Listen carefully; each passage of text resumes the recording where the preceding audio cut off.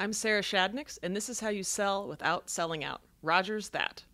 Hi, everybody. I'm Rogers, and welcome to Rogers That, a podcast dedicated to selling without selling out. And today we have someone who has sold a lot, but has not sold out in the process. I started doing this podcast because I wanted to go and share the story of people I respect the most. I wanted to edify great leaders and their great stories. But really, today is about someone who's done it the right way for the right reasons with the right people, which is an incredible combination when you want to go and model yourself after a great founder and a great leader. Sarah, a newer friend, Sarah Shadonix, is the founder of Scout and Cellar. It is way more than a wine company, way more than a coffee company. It's a way of life, and it's how you treat people. Some fun facts about Sarah: she has a background in legal, background of being a wife and a mom above all other things, and she decided to disrupt an industry literally thousands of years old. Jesus drank wine. Jesus made wine, which means I can drink it too. Until after this podcast, we're going to have a little sampling. But with all that being said, Sarah and her family currently have over 16,000 people representing her brand, Scout and Cellar. I first heard about this company a few years back from Mallory Martin and Taylor Bowles, who are dear friends, and it was just such a easy fit for a guy with a background in real estate. I was like, this is it, bullseye. She's got something, got a tiger by its tail. And so today, Sarah is going to go and share how in just 4 years, she has built a literal empire, 16,000 people representing her vision in less than 4 years. So with all that being said, Sarah, welcome to the show. Thanks for being here today. But before we get started, please make sure everyone sees your shoes. Thanks for having me, Rogers. Yeah. I would love that. Yeah. Yeah. I don't know how to. Good. Air Good. Jordans with some shine, but Always. yeah, it took me like 8 takes to get the intro because I wanted to knock it out of the park. But I'm sure I missed something. But like, who is Sarah? Who is Sarah Shadonix? Well, you did an awesome job. Thank Really? you. I love the shout out to Jesus, and Yeah. he looked at water and he's like, I can do better. Yeah, I can do better. Right? Let's make this wine. And then why can't we turn Waterloo into wine? Well, that was gonna. Let's put it on the roadmap. Look at that. Okay, Waterloo. If you're watching, this might turn into wine. But yeah, who give us the background? A Dallas girl that found her way to the law world, and then all of a sudden you're a wine titan. Well, thank you for that. Yeah. Great intro, Rogers. I'm so grateful to be here. Thank you for inviting me. Yeah. I love what you're doing and why you're doing it. Thank you. Glad to be included. So thank you. Thank you. Can I have some money? Sorry. Absolutely. Okay, thank How you. about wine? How about Okay, wine? perfect. How about Some wine? wine. Okay, Cool. wine and some coffee, right? So who is Sarah? I grew up in Dallas, but when I was about 10, my parents moved us to a farm. And so that was really, really impactful on me as a kid, but also me as a now entrepreneur. Grew up in kind of my formative years on this farm in North Texas, with trees, cows, fish, gardens, animals, like, painting fences, fixing fences, and really seeing what the impact of growing things and dying and the life cycle and kind of neighbors contributing, and it really had a profound impact on how I view family life and how I view the world. What were your thoughts on the Lion King soundtrack and Elton John's "Circle of Life" song?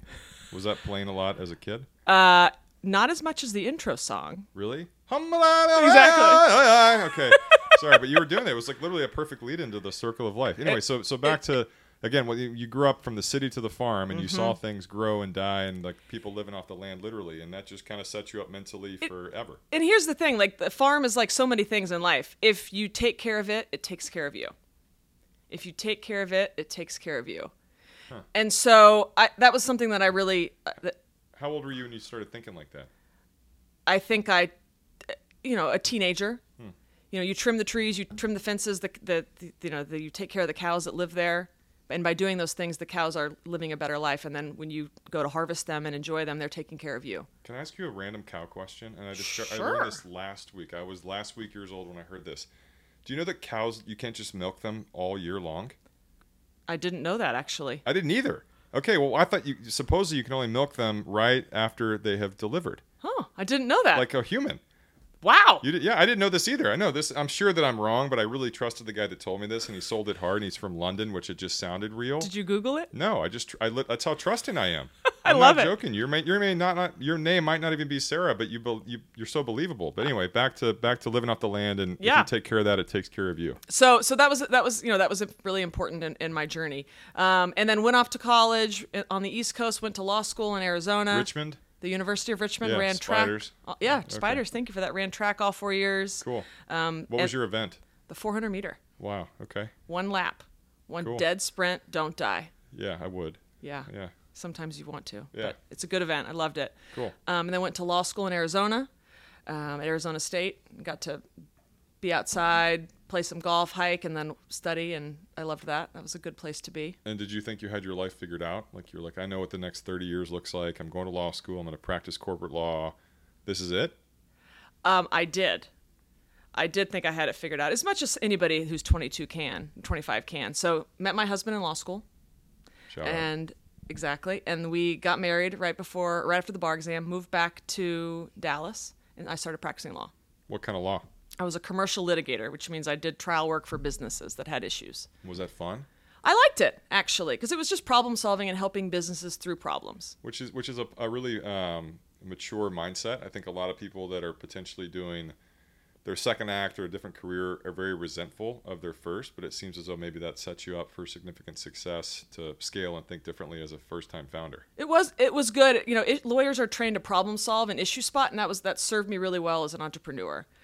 And a couple of things happened. We have 2 kids now. They're 13 and 10. And after our 10-year-old daughter was born, I decided to stop practicing law for a number of reasons, but mostly because I had this deep-seated passion to pursue a curiosity for wine. And that kind of started back when I was a kid. There was always wine on the dinner table, and it's an agricultural product. It's something that's grown, not made. And to make wine, it takes a lot of passion. It's typically made by families, and it's a grown product. And Did you guys have a vineyard on your farm as a kid? No, but we grew fruits and vegetables and would eat them. And my dad would talk kind of romantically about the process of winemaking, and I'd been to some vineyards as a kid. Cool. Or seen them. I didn't go to them, like my parents didn't take me, but I'd seen them. But then kind of what prompted Rogers my real distinct curiosity in wine was when I was in law school. I met this Frenchman, and it's kind of an interesting story. So when I was in law school, my husband was studying over in London, and I went over to meet him, and we did like the early 20s backpacking thing, cool. where you have no money, and you go around for a week or two. And during our last part of the trip, where we camped in tents, we hiked in the Swiss Alps, we ate like loaves of bread from the store and apples and peanut butter jars, peanut butter out of jars, because we were in school, we had no money. But also, this wasn't Mrs. Baird's bread. This was probably like really. It was some baguettes, yeah. Really good. Like fancy La Madeleine. Exactly. Yeah. So but like made by the guy down the street. Gourmet backpacking. Exactly. Yeah. Exactly. But still on a shoestring budget. And our last night, we were in Paris. And we decided to splurge and go to some brasserie, which is basically like a fancy little, diner. I literally never knew what that meant. I thought it was a place to buy lingerie. Yeah, it's a fancy diner. Is it really? Mm-hmm. Wow. So we went to this brasserie, and we sat outside, and it was this picture-perfect night. You've had these on vacation, especially when you're young. It's a vacation. I know. Well, we'll talk about that later. Yeah. You need to take some. And we're sitting at this little table, and there's one of those little table tents on the table, and it's recommending this bottle of wine. And so I said, well, let's get this magnificent bottle of wine. So we order it. And again, caught up in the magic of the vacation, it's the best bottle of wine I'd ever had. So we have this magical dinner, and then we fly home, and we return to reality. So I get back to the United States. This is 2004. So I'm like, Were you a wine drinker at that point? I mean, a little bit. Did you understand it? A little bit, yeah. I had some curiosity. So I get back to the United States, and I'm like, I have to find this wine and recreate this magic. So the internet was around at the time, so I go on the internet, and there's one place in the United States that carries that bottle of wine. And it's a little wine shop in Dallas, Texas. No way. Still around? I called him up on the phone, and this lady answers, and I said, do you have this wine? And she said, well, yes, we do. And I said, I cannot believe you have this wine. And she said, I can't believe you know about this wine. No way. So she threw some sass at me. The wine shop was called Le Cave. It was founded in the early 70s by a Frenchman and his wife, Francois and Anne Chandu. I don't know if you know them, but they're longstanding Dallas. I think in my head, I literally was like, who do I know? I literally went for it, but I do not know They that. actually sold it.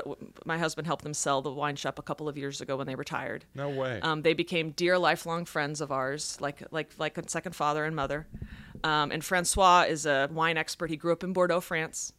And so he became my wine mentor. No way. And opened wines for me that I would never have tasted, taught me about wine, and really sparked a curiosity for not only wine, but the business of wine.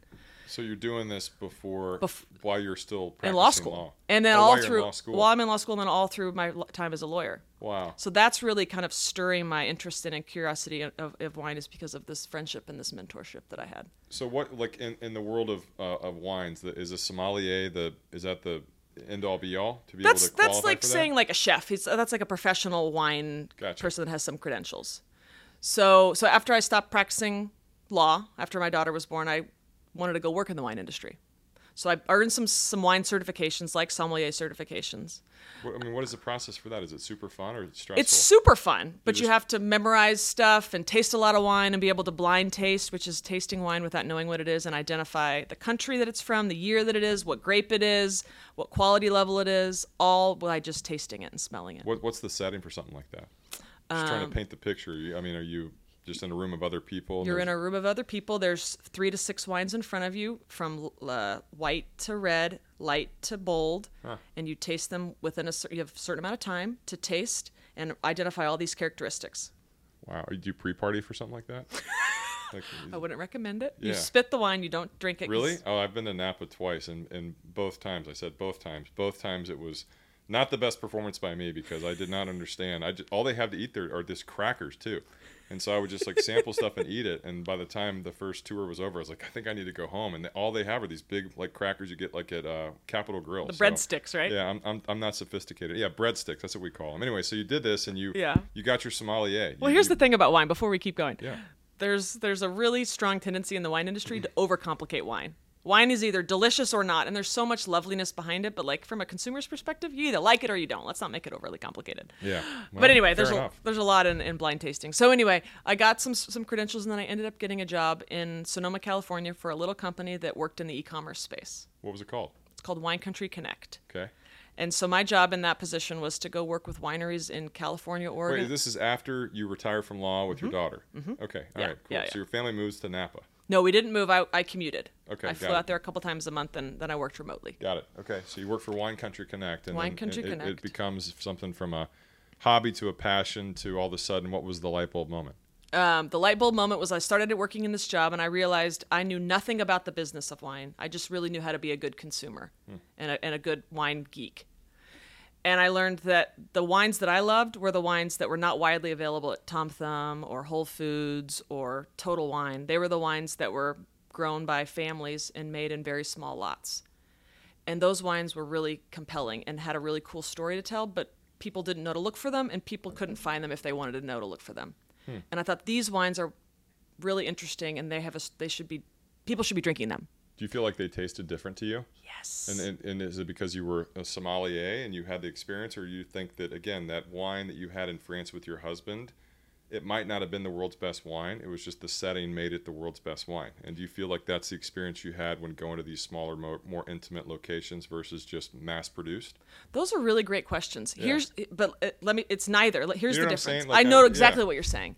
Here's the difference. You know when you go to a farmer's market, and you're walking along the produce aisle, and you pick up a little tomato, and you eat that tomato. Yeah, it's the best tomato ever. But it actually does taste better. It is actually a really good tomato because it's grown on a farm by a real person. Yeah. Versus the tomato you get at like a big box store. Yeah. Think about the difference in how those two products taste. Can I bring music into the equation for a Please. second? We're both music people. We are. Vinyl records are the homegrown tomatoes. Yes. Spotify is Kroger. Yes. You know, and again, I think that it's hard to find those parallels, but I totally get it and I relate. But I also think there's something special about listening to music on a record player that just gives you a different kind of experience where it just tastes different. And I'm sure, you know, it's the same with grapes. It is. And so I had this vision that there's all these small growers all around the world that are growing wines and making wines in a different way. And the thing that united them was how they grew the wine and how they made the wine. They didn't grow it with any chemicals, and they didn't produce it with any additives. They made it as naturally as possible, so it was really reflective of the time and place that it was grown. It's like lightning in a bottle. Like just that time and place is bottled up to be enjoyed later. It's just magic.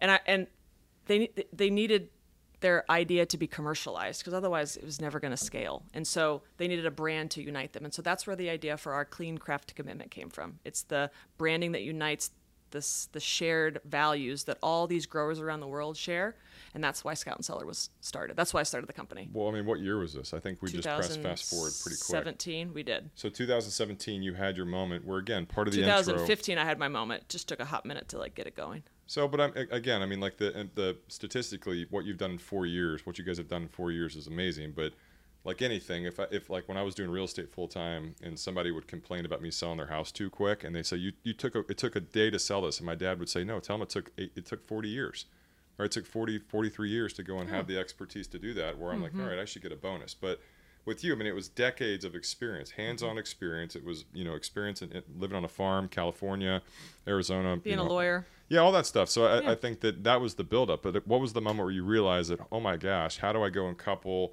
something that's good for you, healthier for you, that can go and disrupt the big boxes and do it to scale? It was when I had a rosé from 100-year-old vines that I was working with in my other business, and I shared it with friends, and I told the story, and they said, I'll never drink any other rosé than this kind of rosé. And I thought, wow. Before you had ownership in a wine company. Yeah. And I thought, this idea of telling the story of a unique wine that is grown and made in this way is a scalable idea, and it empowers and grows small businesses around the world to continue to do what they're doing. That was the moment that did it. So walk us through the naming of the company, Scout and Cellar. So was it something where you guys were just at dinner and you're like, you know what, I'm going to start my own wine company? No, of course not. Well, but I'm saying, but is it something like, obviously there was method behind what you decided to do, but what got you to the point in 2017 where you knew that this is what your calling was going to be in the world of business? So it started in 2015, kind of ideating, okay, like how's this going to work, and how are we going to bring this to market? Decided to bring it to market using a direct-to-consumer model in e-commerce because there was a lot of opportunity in that space. And so came up with a name for the brand, and I partnered with this great branding agency here in town and told them about the idea for the company and how we're going to be direct to consumer, marketing using a network of independent consultants representing our brand, and why we were going to do that. And they were like, this sounds amazing. And I brought them some wine, and they're like, this is the best wine I've ever had. Is it because they were drinking on the job? And no, it was like a 5, but maybe. I'm kidding. And they said, well, what's the name of the company? And I said, it's called Wine Retriever. And they all looked at me and they said, that sounds like something that we would buy at Bed Bath & Beyond. Not going to disagree. Yeah. So that's not going to work for this company. So let us name it for you. Huh. And I said, well, hold on.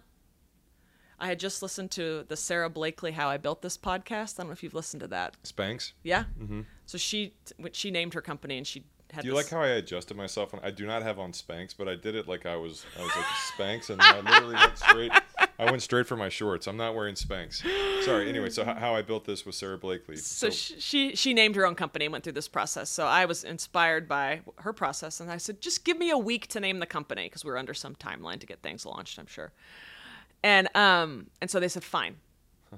Like you're naming a dog. You named, yeah. So went off, wrote down all these names and all these things. And so finally, over a text message, Matthew and I named the company. And so Scout means the first to find, to discover, to be out in front of, and to report back and share the good news. Oh, I love that. Cellar is a place you keep your wine. It's also a place you store things to save, to enjoy later. Huh. It's also the act of selling something. Wow. I love that. Yeah. I actually did not know that story. So Scout and Cellar was born. Yes, so then it was what? born. So then we had to... Did I call your husband Thomas earlier on this? No. Okay, you said, I was like, it's Patrick. Yeah. Yeah, it's Matthew. Wait, hold on. We're just going through all the Irish Catholic names. Yeah, That's great. Who's Patrick? I don't know. I don't know either. Well...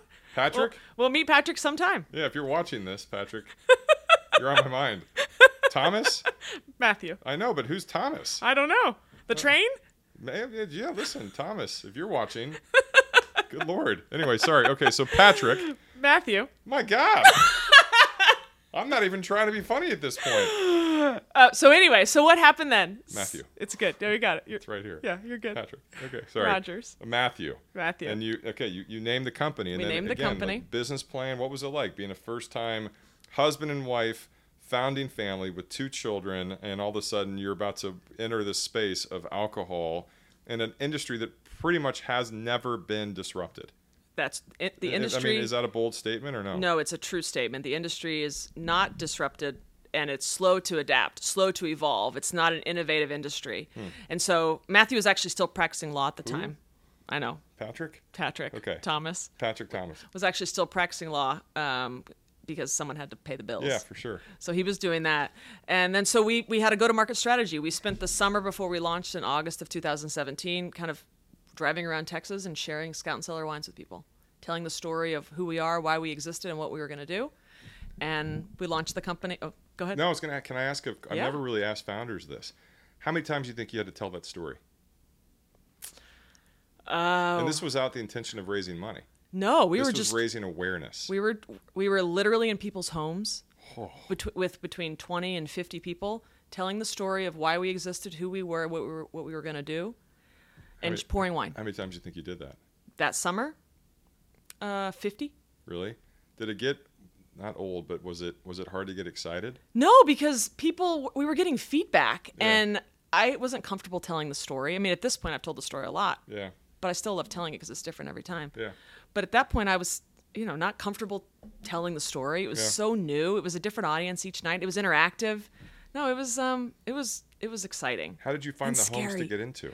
So we had a kind of a group of core initial sales leaders that opened doors, led those meetings. So when we launched the company on August 30th, 2017, we had we sold a little bit of wine, and then we had an initial group of sales consultants that signed up that day. I think 35 or 40 signed up that first day. Did you have the business plan to have it where it was structured where, I don't know what the fancy term would be, but everyone fed off each other? It goes back to, feed me, feed you. What's the fancy term, the way that you have it structured? Yeah, we have so the reason we we're an e-commerce company. We were creating this whole new kind of wine, and the reason we use a social selling model. Social selling. Is, there we go. Yeah, is because of who buys wine and why. Haley and I are the primary buyers of wine, and we buy wine, and your wife and I, we buy wine based on three things: what our friends are drinking, the story behind the wine, and the label.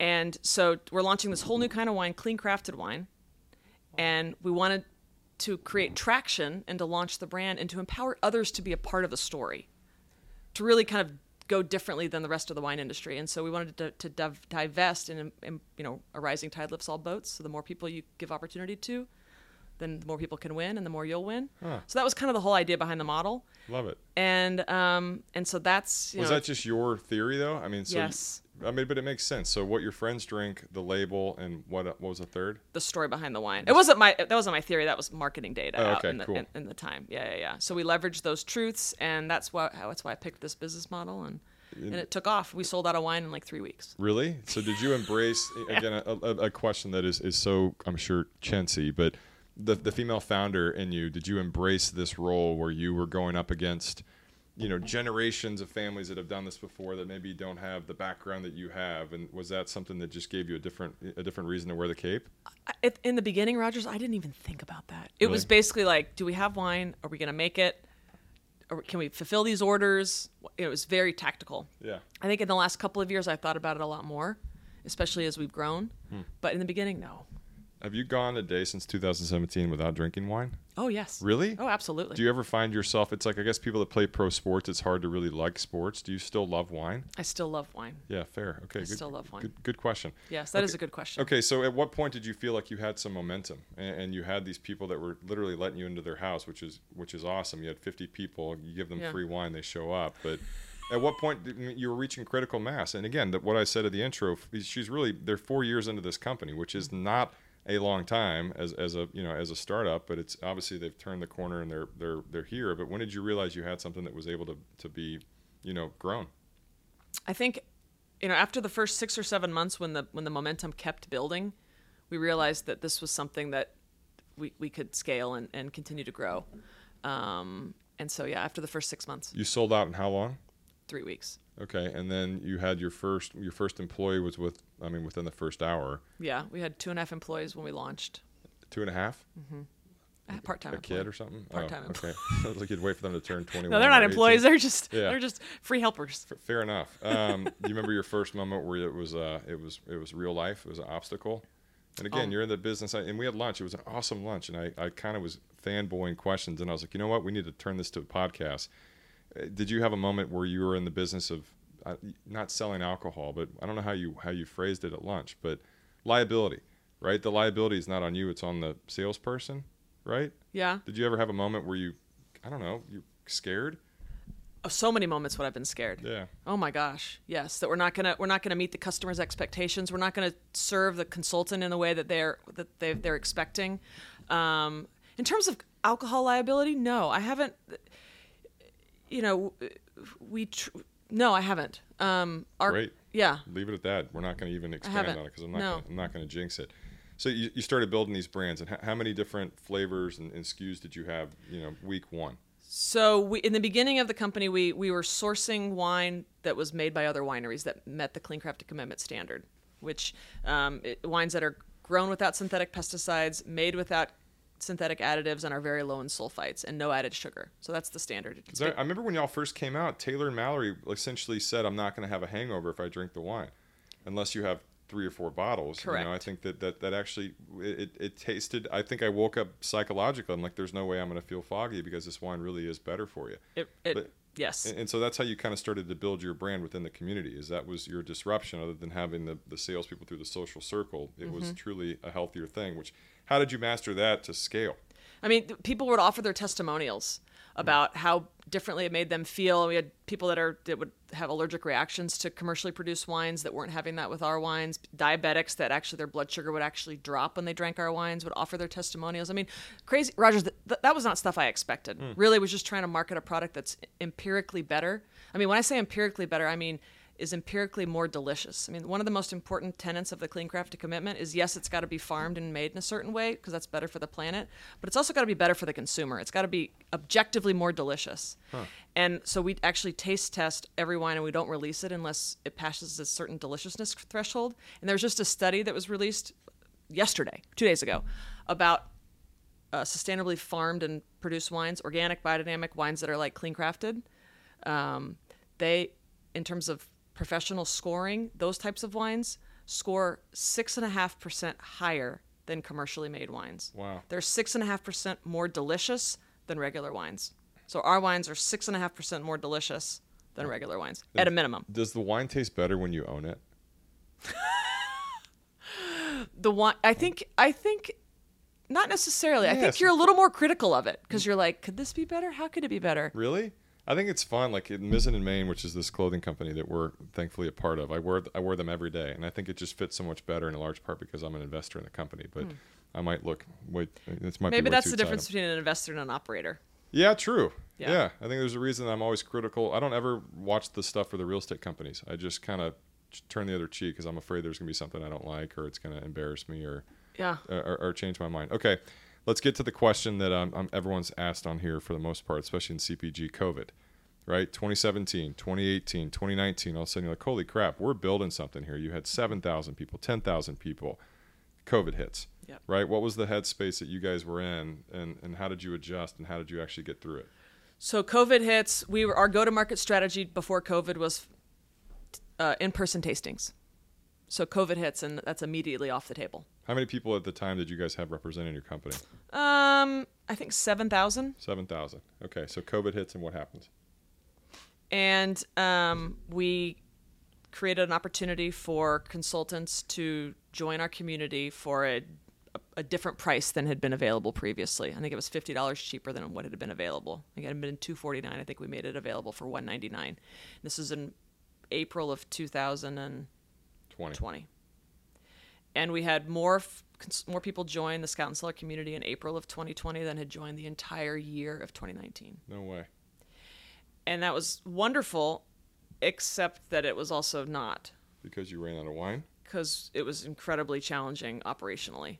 So what'd you do? We did the best we could in terms of fulfilling orders, managing expectations, making sure our technology was working, creating content for everybody, converting trainings to empower people to taste digitally and virtually, creating content for all the wines, making more wine, sourcing more wine, making sure we didn't run out of wine, beefing up our inventory. It was wonderful to create that community during COVID when so many people really needed it.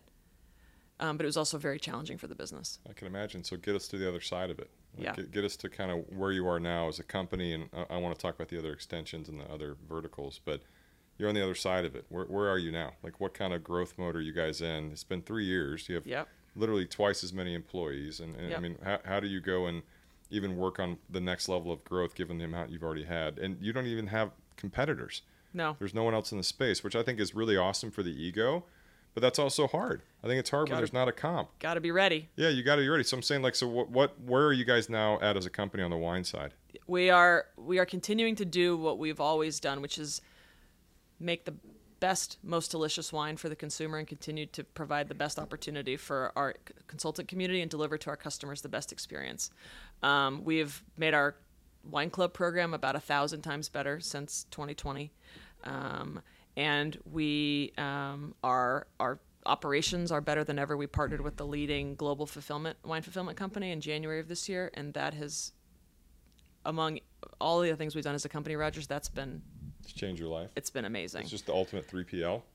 They've took over our fulfillment operations in Dallas and partnered with us, and here's the thing I'm the most proud of. I care immensely about my people, as I think probably all people here on your podcast do, because people, caring about your people is how you win. Yeah. And then showing them that you care. We had 36 fulfillment employees that worked in our warehouses, many of whom had worked there for 2, 3, 4, 5 years. Wow. When we partnered with this 3PL called Wine Direct, it's been a really great partner of ours, they gave all these employees job offers to go work at Wine Direct. They gave them a pay increase and increased their benefits. Wow. So it was a win-win for everybody. Everybody wins. So proud of that. So stoked for that. So that's been great because it turns out we were okay at the fulfillment business, not awesome, but Wine Direct's awesome. So now our customers are getting much better benefits, much better service. So it's great. I love it. That's powerful. I think that as a business owner, it's more important to find out what you suck at than what you potentially could be great at. Exactly. And y'all are doing that at hyper speed, seriously. And I didn't understand this stuff until way later. And maybe it was ego, but also ignorance, that I just thought as an owner, as a founder, as an operator, I was supposed to do everything. Mm-hmm. And then I just kept starting over, and I was like, this sucks. Holy crap, the common thread was me. Yep. And then I had to, again, learn my way out of it. I did the same thing in many instances, too. Yeah, well, but you're smarter than me. So is your husband, Thomas Matthew Patrick. Talk about the other opportunities here, right? Again, what goes perfect with wine, coffee the next day, right? So what was that kind of moment where you realize you have a captive audience, and out of the 16,000 representatives for your company, how many people do you think you guys are actually touching on a yearly basis? With coffee? No, just in general. I mean, like with the wine, how many potential? What's your market you already have established? Not your TAM, but like what's the group of people you've already actually represented? So we've got 16,000 active consultants and about 500,000 customers. At about in any given year, about half of those are active. So pretty meaningful, great community of folks that are really interested in what we're doing, and that's just in the direct to consumer side. 250,000 people. That's not bad. We're really grateful for the community that we built, and really proud of our independent consultants for doing that with us. So like most entrepreneurs, you have a tiger by the tail, and you say, I want another tiger. I want to go and actually try to get another tiger by the tail, and then the coffee was born. Exactly, but we look at it a little bit differently. We look at it, how can we improve an industry by elevating the way people think about it and look at it? All coffee's grown in the poverty belt, and so creating an opportunity to grow and support a better for you way of farming and pay a fair wage to the folks that are farming it is really what Scouting Grounds is all about. So really trying to approach coffee with the same mindset that we did wine, and creating a better option for people that's better for the planet, better for them. And we're really grateful to be in the coffee space and learning more about it every day. What's next? Wine, coffee, what's in between? Sleeping pills? Well, we also have all... No, that's wine. I guess that's wine, yeah. No. Not too much. Energy drinks. So I guess you have coffee. I mean, we have cooking. We have a cooking line. So we have olive oil and vinegar that's seasonally available. So we work with growers in Spain and Italy for those products, and it's delicious. Similar principles, agricultural products. Very cool. We'll see what's next. What's the best advice you've ever received? My grandfather used to say, Grandpa Bernhardt is his name, and we named our most premium wine brand after him. It's called Bernhardt. Oh, cool. He always used to say, it's only temporary. Huh. I love that. And, I should have written it on my wall, Rogers, because it's so true. Everything is only temporary. The good stuff, the bad stuff. And it helps keep perspective. That it reminds you to enjoy the good, get through the bad, because it's going to be over soon. Yeah. And make sure you just learn lessons from both. I love that. I like it's only temporary. Okay. You're only allowed one glass of wine the rest of your life. What is it and why?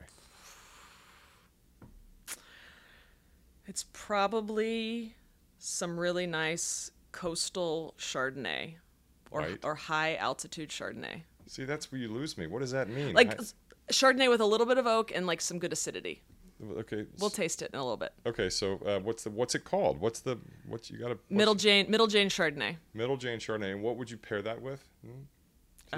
Cheese? Life. Crackers? Sure. Life? Or roast chicken? Roast chicken? How really? about roast chicken? Okay. Yeah. I like that. Okay, Yeah. cool. You get to enjoy a bottle of wine with anybody in the history of the world that is relatively famous. Who is it? Barack Obama. What kind of wine? A Middle Jane Pinot Noir. Okay. You're allowed to hit any celebrity over the head with an empty bottle of wine. Who is it? Whew. I don't know. I don't have a lot of anger for anybody. I don't either. I just I thought don't it was an know. appropriate I love call. it. That's a good one, but Yeah. I don't know. Okay. If Scott and Cellar was a celebrity, who would it be? These were not on the pre-questions. Oh, that's okay. I love these. It's like a person for everybody. Right? I know. Like a healthy, like Hugh Jackman, maybe would be Scott and Cellar. He's so inviting. Or John Travolta 20 years ago. Hugh Jackman meets Taylor Swift. Wow. Okay. How about that? Yeah, she's old enough to drink now too, and She's 33. Taylor Swift is not 33. She is. Unbelievable. Wow.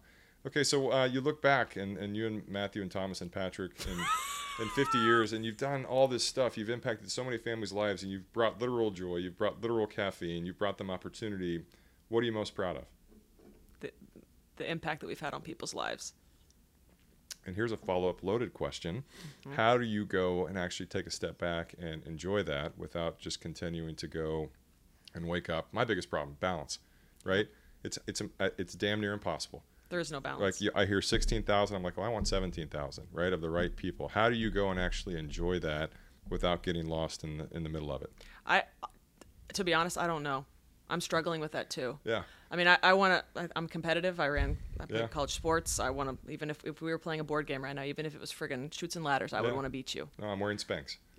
Yeah. No. So I would want to win. Yeah. So I don't know. I don't know how to find balance. I hope someday I can find that. I mean, I think the best thing I can do right now is write down things I'm grateful for. Yeah. And be around my family and unplug with them as best as I can. I'm really grateful for my family. Same. Yeah. So that's really what I do to Your time. that's the best I can do right now. No, yeah, and I don't know if I'm the best or the worst person to talk about it, but I don't know how to turn it off, and my mind is always thinking. And as jacked up as it sounds, I program my dreams now. I go to bed thinking about something, and I have to be like, all right, it can't be work related. Then I'll wake up. It's crazy. It's crazy, but I think that's again the blessing and the curse of being a visionary is that you are never going to be completely satisfied. Which, for what it's worth, if there was an end goal, it wouldn't be fun, right? Because then you get there, what the hell do you do? Last question, second to last question. Your advice for a potential founder, someone who has this is big. This is a really, really big idea. It costs a lot of money. It takes a lot of time, a lot of resources, but you did it, and you're doing it, and you're growing, and hopefully there's opportunities to grow way outside of this. But what is your advice for someone that has an ounce of Sarah in them? Start. Start, but don't sell the farm until you've gotten far enough down the road to know if the idea can work. But also try to find folks that you can surround yourself with. It doesn't have to be the same people throughout the whole journey that can give you good advice. I love that. Last question. How long have we gone? Have we been 20 minutes yet? 42. Has it really? Mm-hmm. Sorry. Okay. That's okay. You can cut some of it. No, We're hanging there's out. nothing to cut. Last question. How do we best support you? How do we go and find the wine, find the coffee, find Sarah, support the journey, and be a part of the growth? Thank you for that. Yeah. ScoutandCellar.com. All of our wines are there. Our Scouting Grounds coffee's there. We're also sold in a couple of retail outlets, including Target. We're also available at Eno's here in Dallas and at Target and Eno's. And yeah. Cool. ScoutandCellar.com. Do you guys have social media? We got social media. We got Instagram. We got LinkedIn. We've got Facebook. Wow. Yeah. I love it. And have you had any of your coffee today? Yes, 3 cups. Can you tell? Yeah, fair enough. Well, I'm such a big fan, and I'm so grateful. And funny enough, I literally ran into her in an elevator, and I was like, "There's something cool about her." And then my buddy Trey was like, "That's Sarah." I was like, "Who's Sarah?" He's like, "That's the Sarah from Scout and Cellar." I was like, "No way." And next thing you know, we're friends, and it's just fun being a fan and proud of you guys and excited to be a supporter. And Literally cheers. So scoutandcellar.com, check them out. Scout and Cellar on social media. And for y'all that have interest in joining their social circle, what's the best way to apply? Go to scoutandcellar.com and you can check out, join as a consultant, and you can find consultants in your area and you can learn more about what we're doing and what we're all about.